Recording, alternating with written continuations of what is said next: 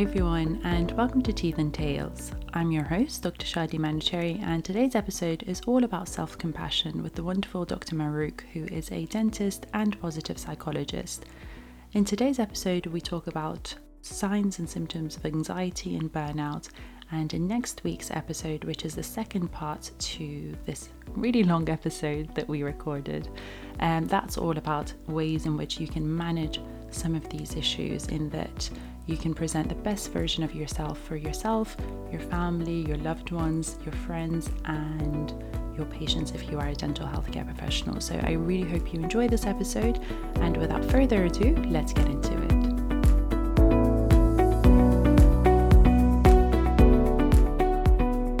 Hi Marouk, thank you so much for joining me today. How are you? I'm really good. Thank you so much for inviting me on. It's my pleasure. I've been wanting to get you on the show for a while, and I know you've been super busy doing all the amazing things that you do. So I'm so glad to finally be talking about this. Could you tell us a little bit about yourself, what you do, and how you got here, please? Yeah, so I'm a dentist, a positive psychologist, and the founder of Mind Ninja, a wellbeing startup that I founded in 2019. I graduated from dentistry in 2010 from King's College, and in 2016, I went through my own mental health journey. So I experienced divorce, and with that came depression and burnout. And I was really fortunate actually not having the stigma to actually go seek help. So I was in a fortunate position. I actually had a psychology BSc that I integrated as a dental student. So I had a background understanding of mental illness, but it wasn't until I actually experienced depression that I really kind of experientially understood it. And then through this wonderful journey of therapy, I found all of these amazing psychological tools, mindfulness-based tools, CBT, which is cognitive behavioral therapy, around kind of managing your thoughts and reframing them in different ways.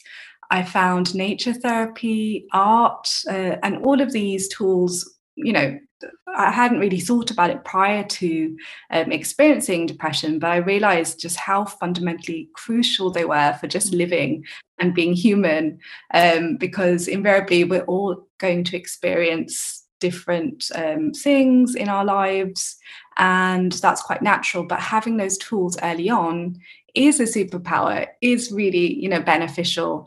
And that led me to kind of do a deep dive into what was available in dentistry currently. And there seemed to be a big emphasis on crisis point services. And we're quite fortunate, actually. We've got a lot of crisis services for us. In fact, we have like the Samaritans helpline, confidential in the profession. We can even self-refer to get CBT sessions.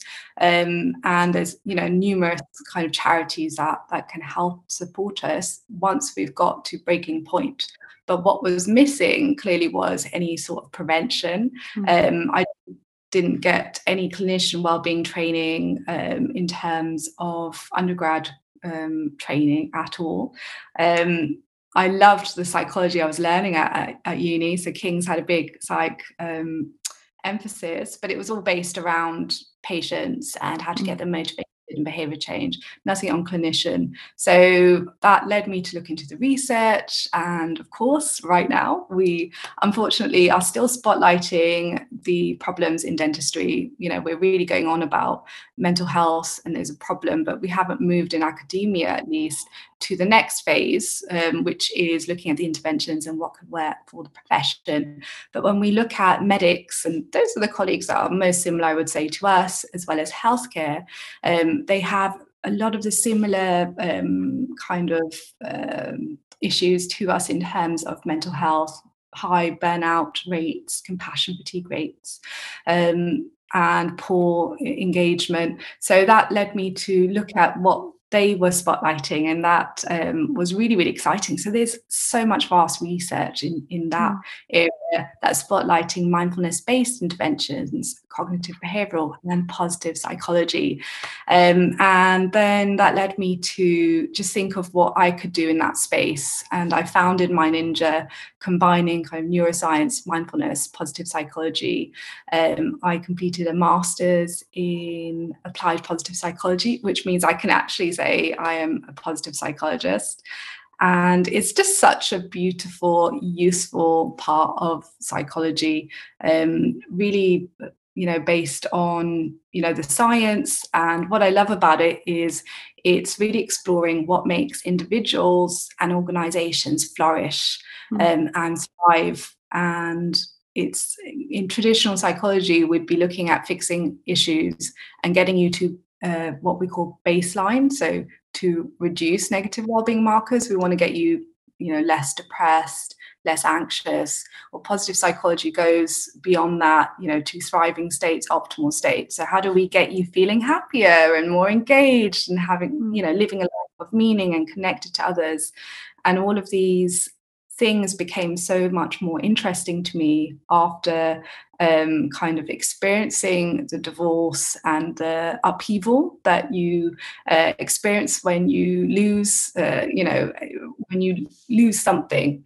And kind of it really spotlighted to me about meaning and purpose, and how perhaps I'd been sleepwalking through the years, and I'd kind of lost that sense of meaning and what could I do fundamentally to make a difference.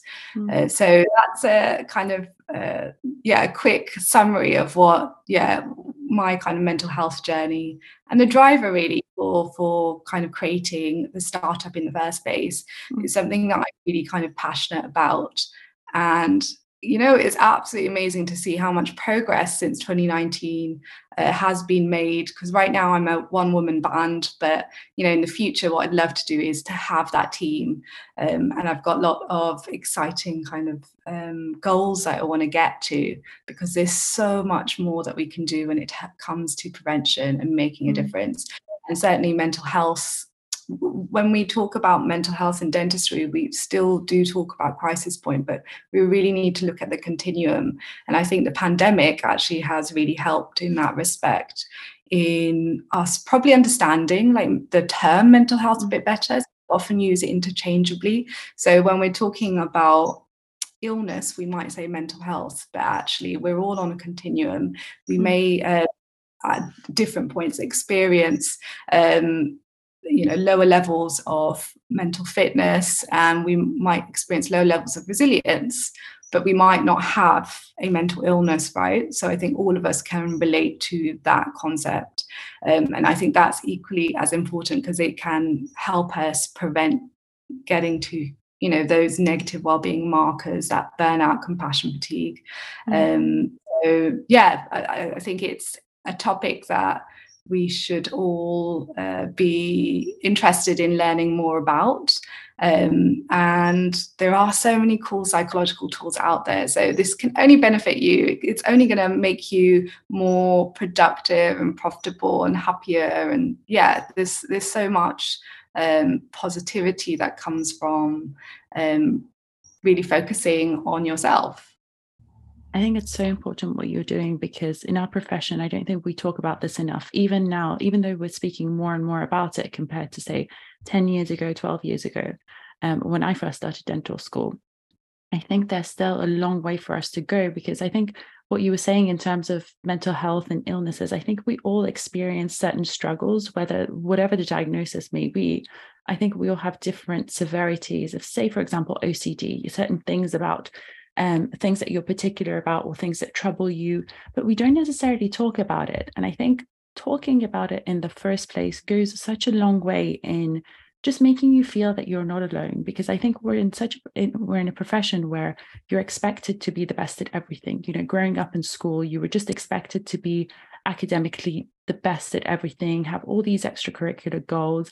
And now that we've qualified and we're working in the society that we live in now, we're expected to be good at our careers, good in our personal life, be doing some sort of amazing side hustle, have an incredible social media feed. Like there's so much expectations. And I don't think that's good for anyone. You know, we have phases. I personally have phases where honestly, it really does affect me. And I think it, like you're saying, it reduces my productivity, all of the stuff that I'm going through. And I am by nature a very impatient person. And I have tried things like CBT before. And for me, I was just too impatient for it to work because I wanted results yesterday. But I think it's so important for us to understand that this is a journey, this is a progress, like anything else, like your clinical skills that you have to work on. This is something that you need to work on as well. You have to be consistent. It takes a long time before you can actually start to see results, but you have to be consistent.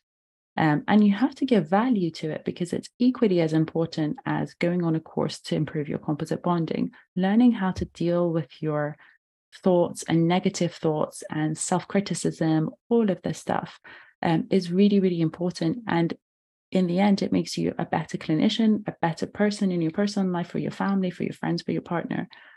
What would you say are some of the common mental health struggles that we see in our profession? I mean, I said OCD because I think we're all perfectionists and we're on the spectrum of OCD somewhere.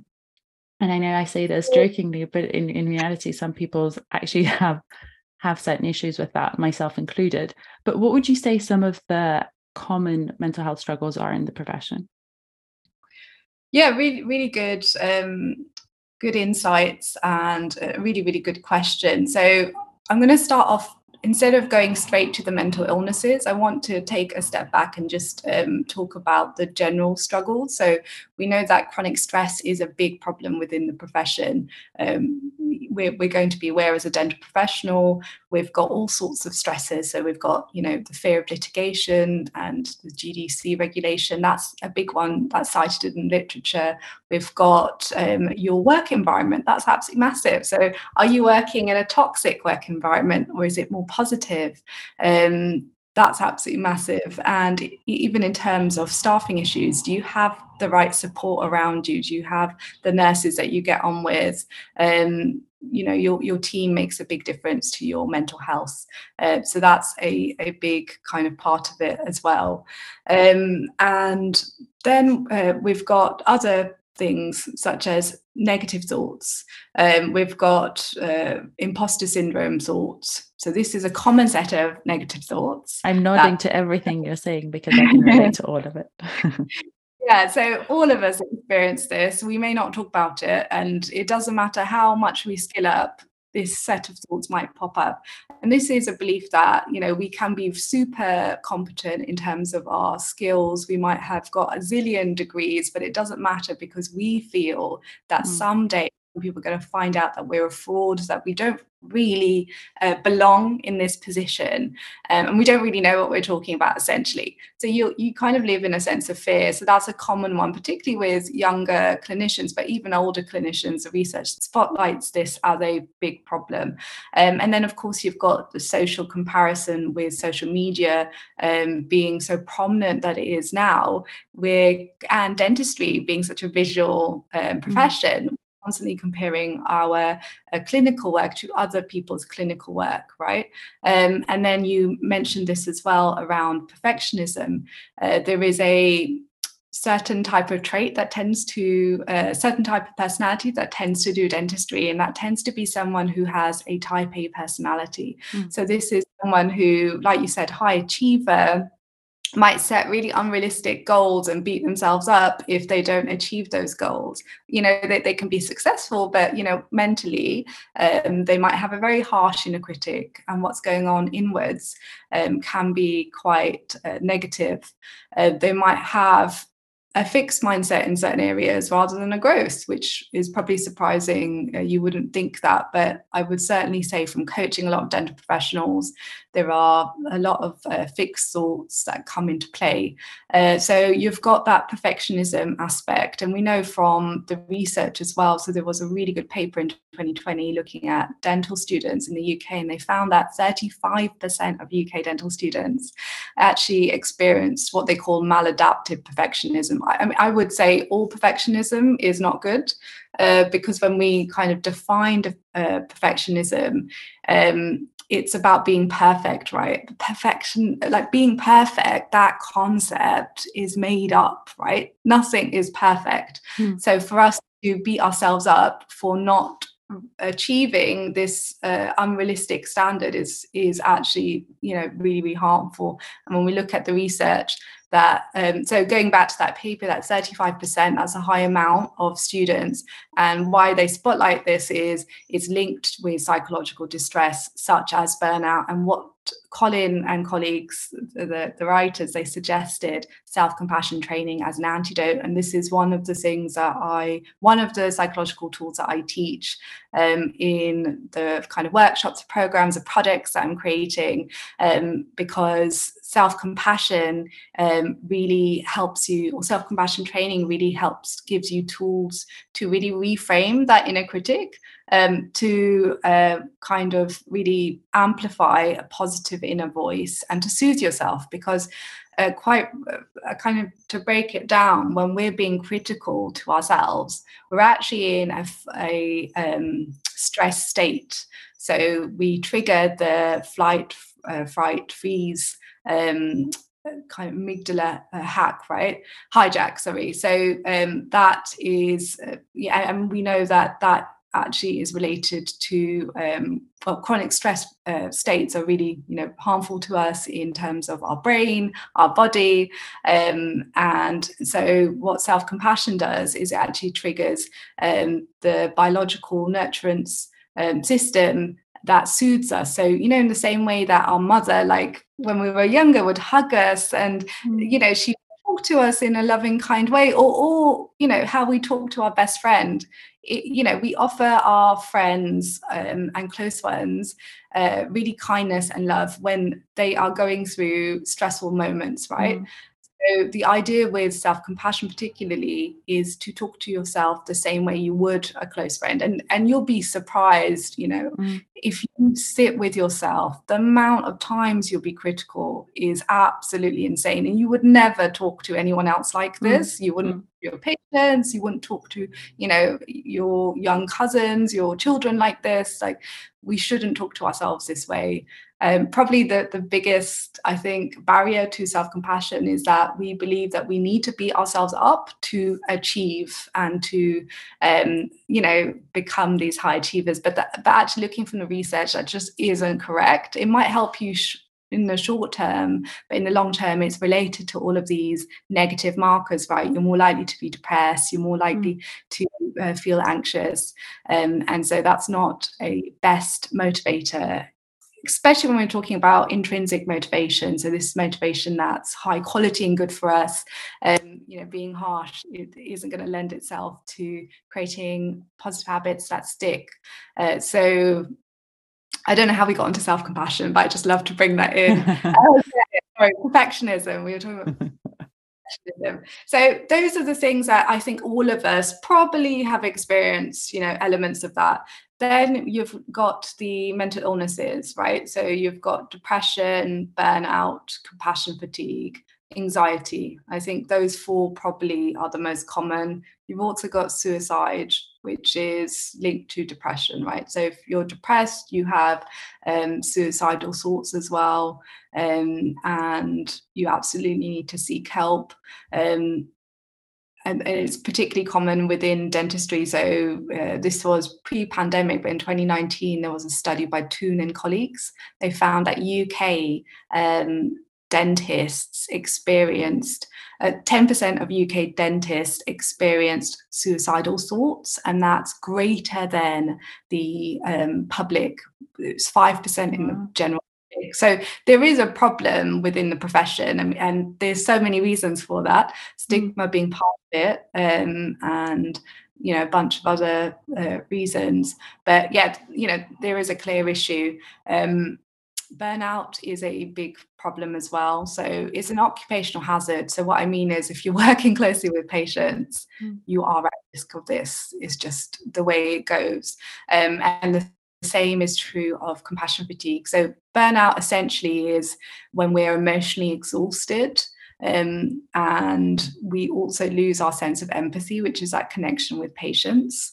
And it's not something that we can just resolve with rest. An extension of burnout, which probably we're not maybe so aware of, is compassion fatigue. So this is burnout plus PTSD-like symptoms. So we might experience, feeling on edge, and those kind of symptoms as well.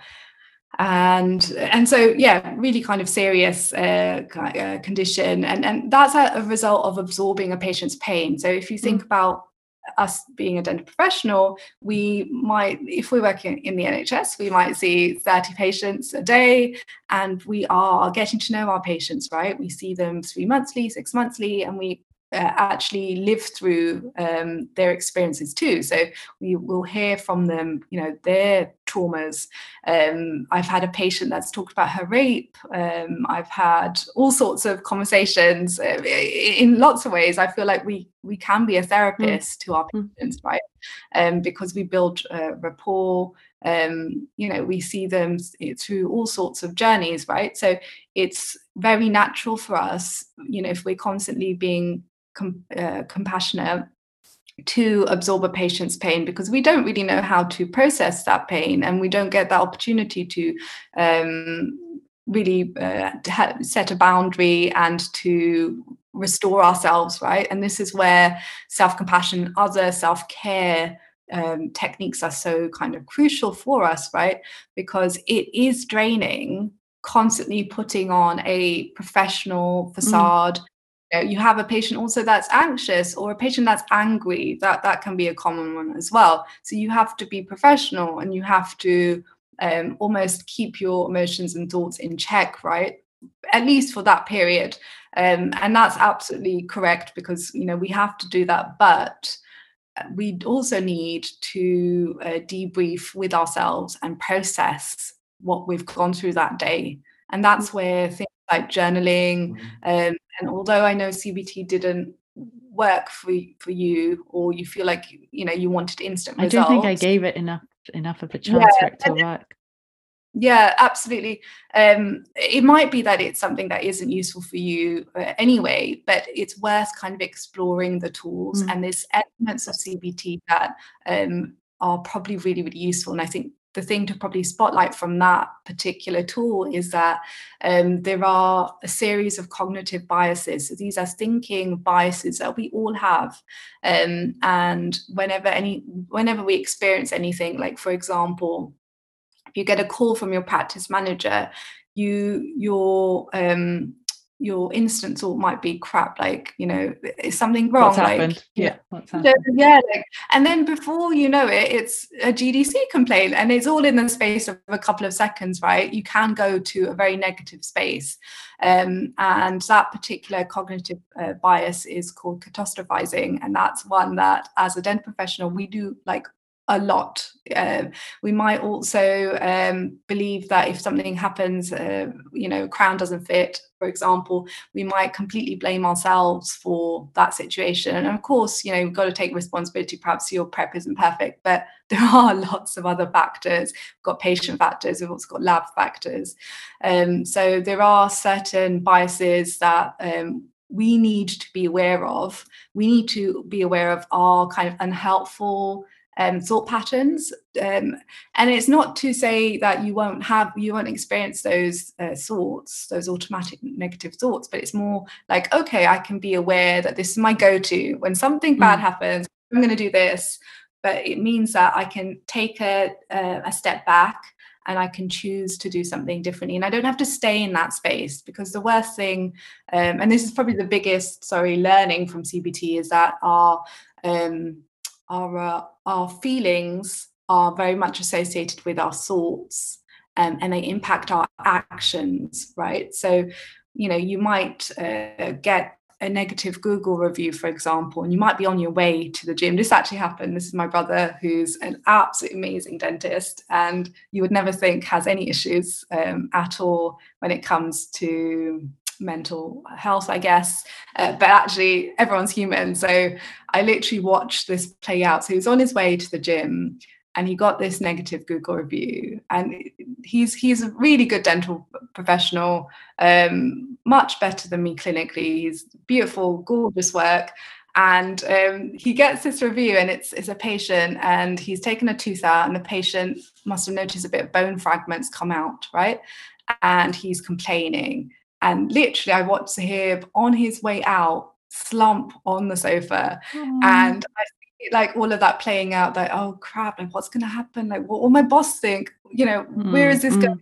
Like internal, and I had to prod him to see what was going on.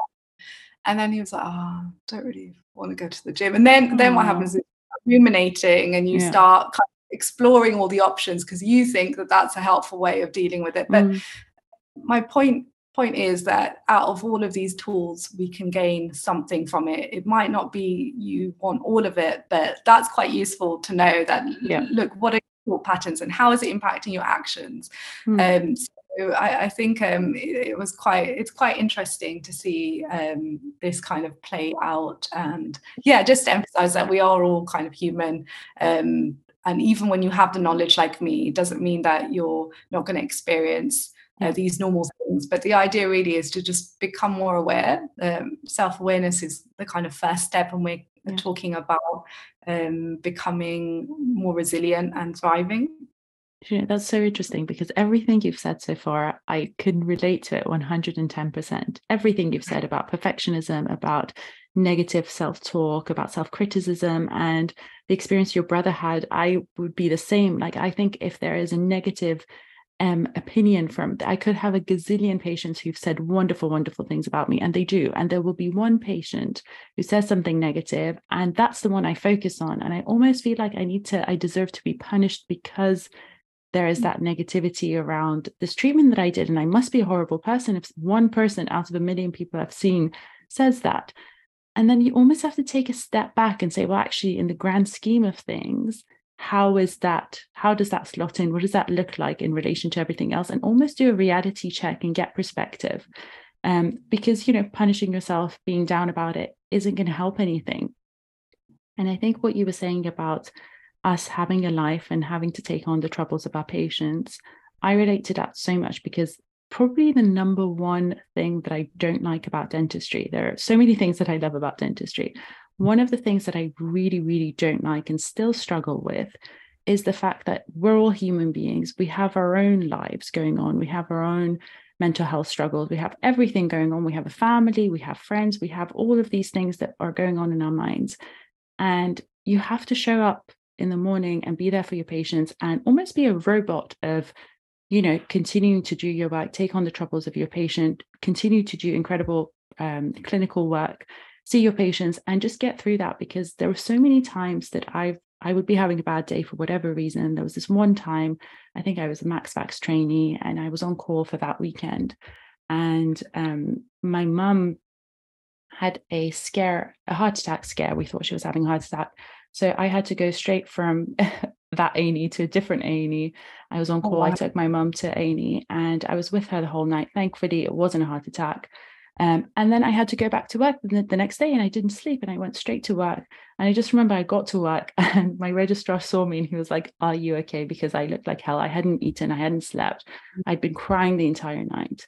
And then, you get a bleep and you have to go and see the patient. And I just couldn't. And that was just one day. I know people do much more than that. They go without sleep, without eating.